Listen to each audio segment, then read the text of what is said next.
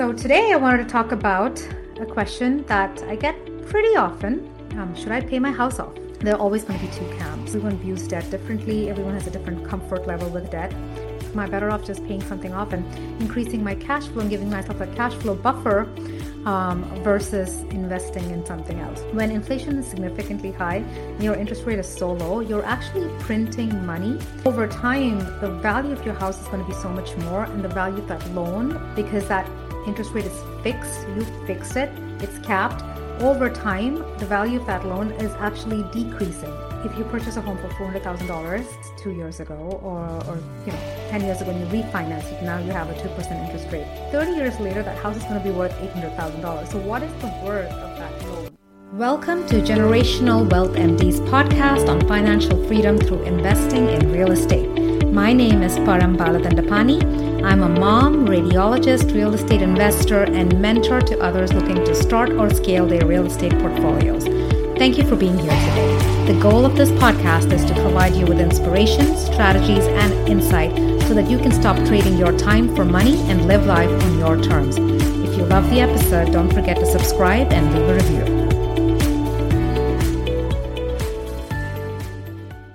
So today I wanted to talk about a question that I get pretty often. I recently got this question from one of my closest friends. They have a 15-year loan on their primary residence, and they were also part of the Creating Generational Freedom program, and they have a bunch of rentals that they are self-managing, and so they're doing great. They're on track for their goals. But a question I got from her recently was that her husband was intent on taking a big chunk of money that they put aside for investing in their next property and paying down their primary home loan. And this is a question that comes up quite a bit. Should I pay my house off?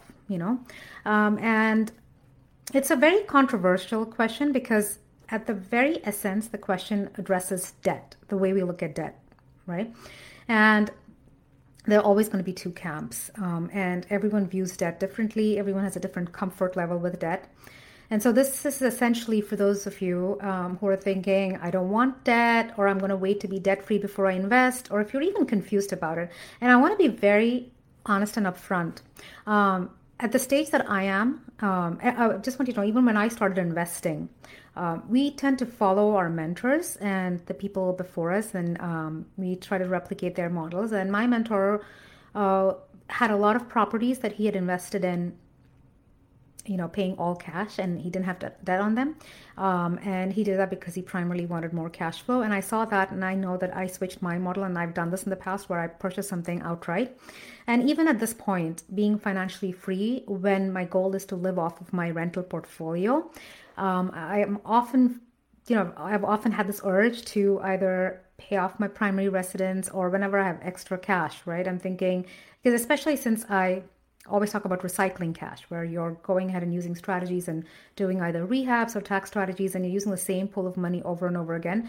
When I find myself with a big enough chunk of money, I go through the same thing. Okay, am I better off just paying something off and increasing my cash flow and giving myself a cash flow buffer versus investing in something else, right? So I think all of us face this question. And I want to start off by talking about one end of the spectrum, right, which I will call the Dave Ramsey camp, which where you're essentially anti-debt. And I want to start off by talking about Dave Ramsey's particular situation, the situation that he was in 2008. He had a bunch of properties with commercial loans on them. And the problem with commercial loans is that if you don't meet certain criteria, the lenders can repossess the home. And in a recession or in times of economic crisis, it's often possible for you to be in that situation, right? Where you aren't able to make your mortgage payments, where you aren't cash flow positive, you aren't hitting your DSCR requirements. And so that's why he found himself in a precarious position. Now, that being said, how does that apply to the homeowner who's considering what they should do with their primary residence? When you have a primary residence and you have owner-occupied financing, you typically have a 30-year fixed loan product, right? Hopefully that's what you have. And in the current environment, most of us have an interest rate that is close to 2%, right? 2%, that's what you have. And so if you actually look at it, what we have, that's a very different loan product to what Dave Ramsey had, right? Now, what we have and what we also have is currently a negative real interest rate environment. And so what's actually happening is that if your interest rate is 2% and inflation is at 6 or 7%, then your asset, the debt that you have, that 2% fixed 30-year long-term debt that you have is actually the asset that you have more so than the house, right? So your debt is actually the asset. And I'm actually taking this from an article I saw Bronson Hill post recently, and I think it makes so much sense. It actually puts it into perspective. When inflation is significantly high and your interest rate is so low, you're actually printing money. And over time, the value of your house is going to be so much more, and the value of that loan, because that interest rate is fixed, you fixed it, it's capped. Over time, the value of that loan is actually decreasing, right? And if you purchase a home for $400,000, suppose you purchased this 2 years ago, or 10 years ago when you refinanced it, now you have a 2% interest rate on that primary residence, and you have a $300,000 loan on the property. 30 years later, that house is going to be worth $800,000. So what is the worth of that loan, right? So you have to always look at it in terms of what's happening with inflation, which is why you will hear people say that the best hedge against inflation is fixed long-term debt. And it makes sense to leverage other people's money, because what we have right there is inflation debt destruction, right? And that's a circumstance many of us are in, right? And like I said, this is drama that goes on in my head also, if I'm being completely honest. But the important thing to always remember is what is actually happening over time, and how much you're actually benefiting from that 2% interest rate loan. And like I said, that is your asset, and why would you pay that down? Now, when Dave Ramsey talks about debt, he says that debt is actually risky, and he is right. But again, it depends on what kind of debt you have and what you're doing with the money instead of paying it down, right? And so if you are using that to invest, then you want to be investing the right way. And if you're investing in real estate, and I talk about real estate because your returns are significantly higher. If you're investing in real estate, then if you are risk mitigating, if you know exactly how to invest, if you're significantly lowering your risk, which you can do, then that debt is actually your best hedge against inflation. That's a tool that you can use for wealth building, right? And to accelerate towards financial independence. And if, for those of you who haven't signed up yet, the 3-day live event, 10x your financial freedom through real estate, that's a lot of what we're going to talk about is risk mitigation and investing in the current environment. So if you haven't signed up, join us. It's March 16th to the 23rd. That's generationalwealthmd.com/event. We're going to talk a lot about risk mitigation, and I think that's a big part of the conversation also. It's what you do with that money and how you invest it is going to be a big part of how your overall wealth strategy is being planned, right? Okay, so that's one part of it. So when you have that debt, now we know that, once you factor in inflation, if you have an interest rate at 2 to 3%, then that debt is actually super beneficial. Let's look at the other side of this. If you were to pay down that primary residence, where you have, this great loan product that is at a 2 to 3% interest rate, and you have long-term fixed debt, if you were to pay it down, what you're actually doing is that you're locking in all the money. Suppose you were to pay $300,000 down, right? You were to put $300,000 towards paying that home down. What you're actually doing is you're locking that $300,000 at a 3% rate of return over the next 30 years. And that's because that is what national historic market appreciation is. And when you've completely paid down the house, that's what you're locking it in at. And that's the question you need to ask yourself. Am I okay with a 3% interest rate being locked in for the next 30 years, or, given my options at this point? That's the question you need to be asking yourself. So now I want to change course a little bit and talk about investment properties, right? So how does this apply to investment properties then? Is it better to pay all cash, or is it better to leverage? And I've talked about this in multiple other podcasts, so we're going to keep it short. But just to give you a concise overview, I talk about this example all the time.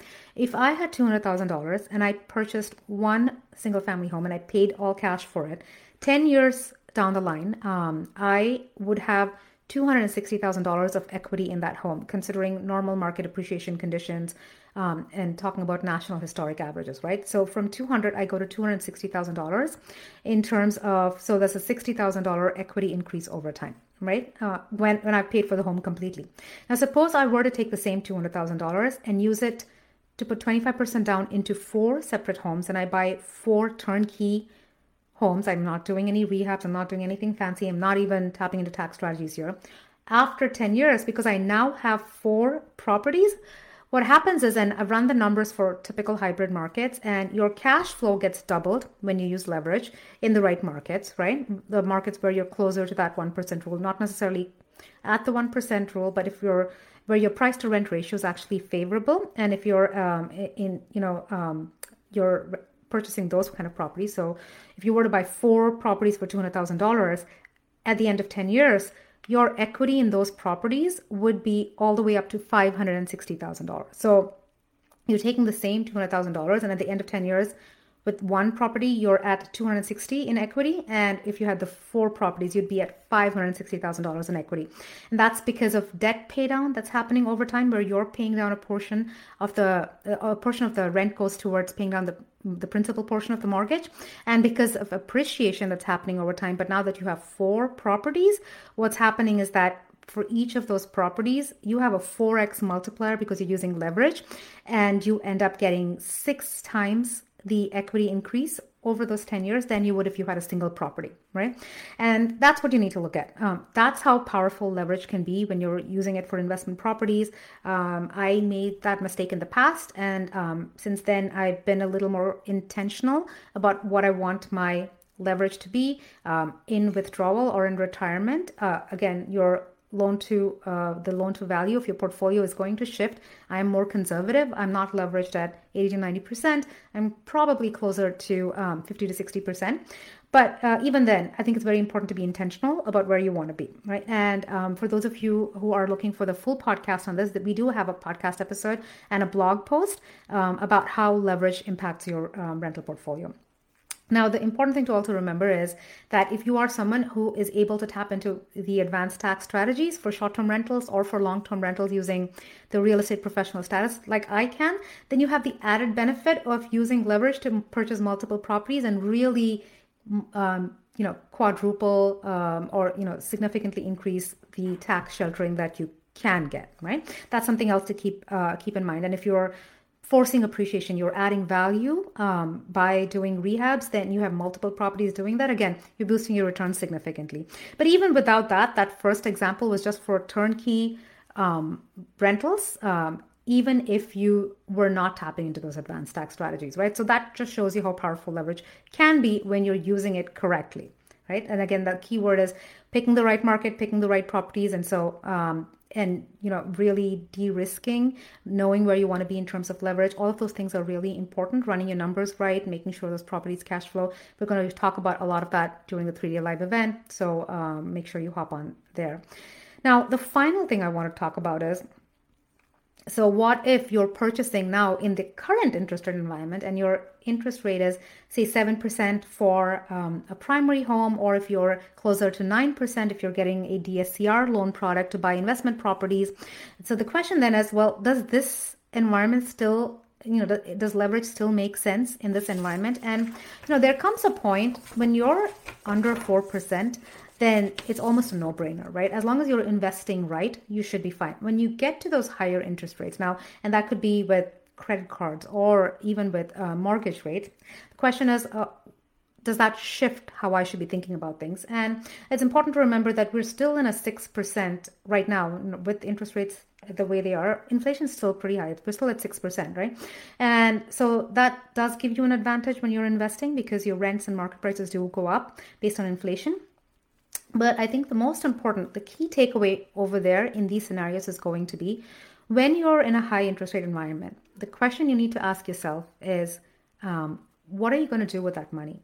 If you're using other people's money to purchase properties and you're not using your money, the question is, what are you going to do with your money? How are you investing it? And it's always that arbitrage between the interest rate and what your returns are when you invest. And that's what helps you make that decision. If you are investing and you're investing in something that's where your returns are 20 to 25%, I mean, sometimes with short-term rentals, within our community, our investors are getting 100% ROI in year one. Now, that arbitrage there, that makes it a no-brainer, right? So again, it depends on how you're investing. And when you are looking at what you're investing in, this is the time that you need to consider all the components, not just cash flow. You'll be looking at cash flow. You'll be looking at debt pay down. You'll be looking at market appreciation. If you're forcing appreciation, factor that in. If you're tapping into those advanced tax strategies, this is where you tap it in. This is where you use pro formas to see what makes sense for you. And then you make a decision based on that arbitrage. And so again, like I said, we'll talk about a lot of those things in the 3-day live event. And you can hop on there. And the link is generationalwealthmd.com/event.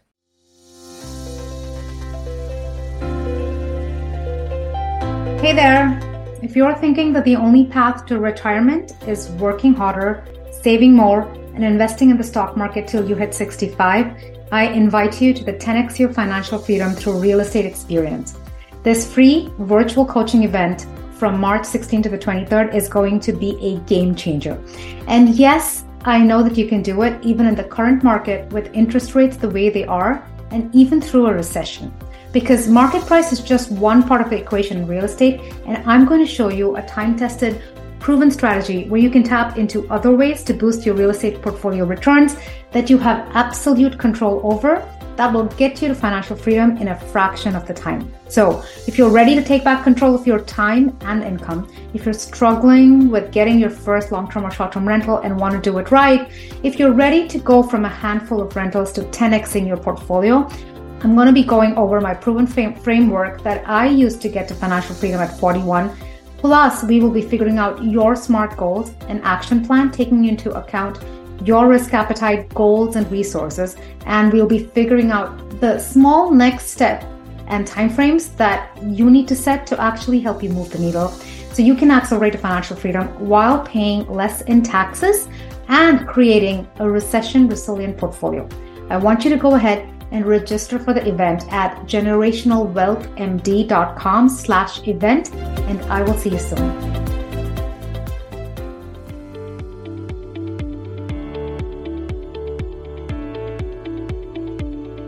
I hope you've been inspired by this episode and are ready to take action. Your feedback means the world to me. If you found value in what you heard, I would greatly appreciate it if you could take a moment to rate the podcast, leave a review, and follow the podcast. And if you really like the episode, share it with a friend. Your ratings, reviews, follows, and shares not only motivate me, but they also help others discover the show and join the community. So please share your thoughts. Let me know what you liked and even what you'd like to hear more of in the future. I can't wait to hear from you. Stay tuned for more exciting episodes. And until next time, take care.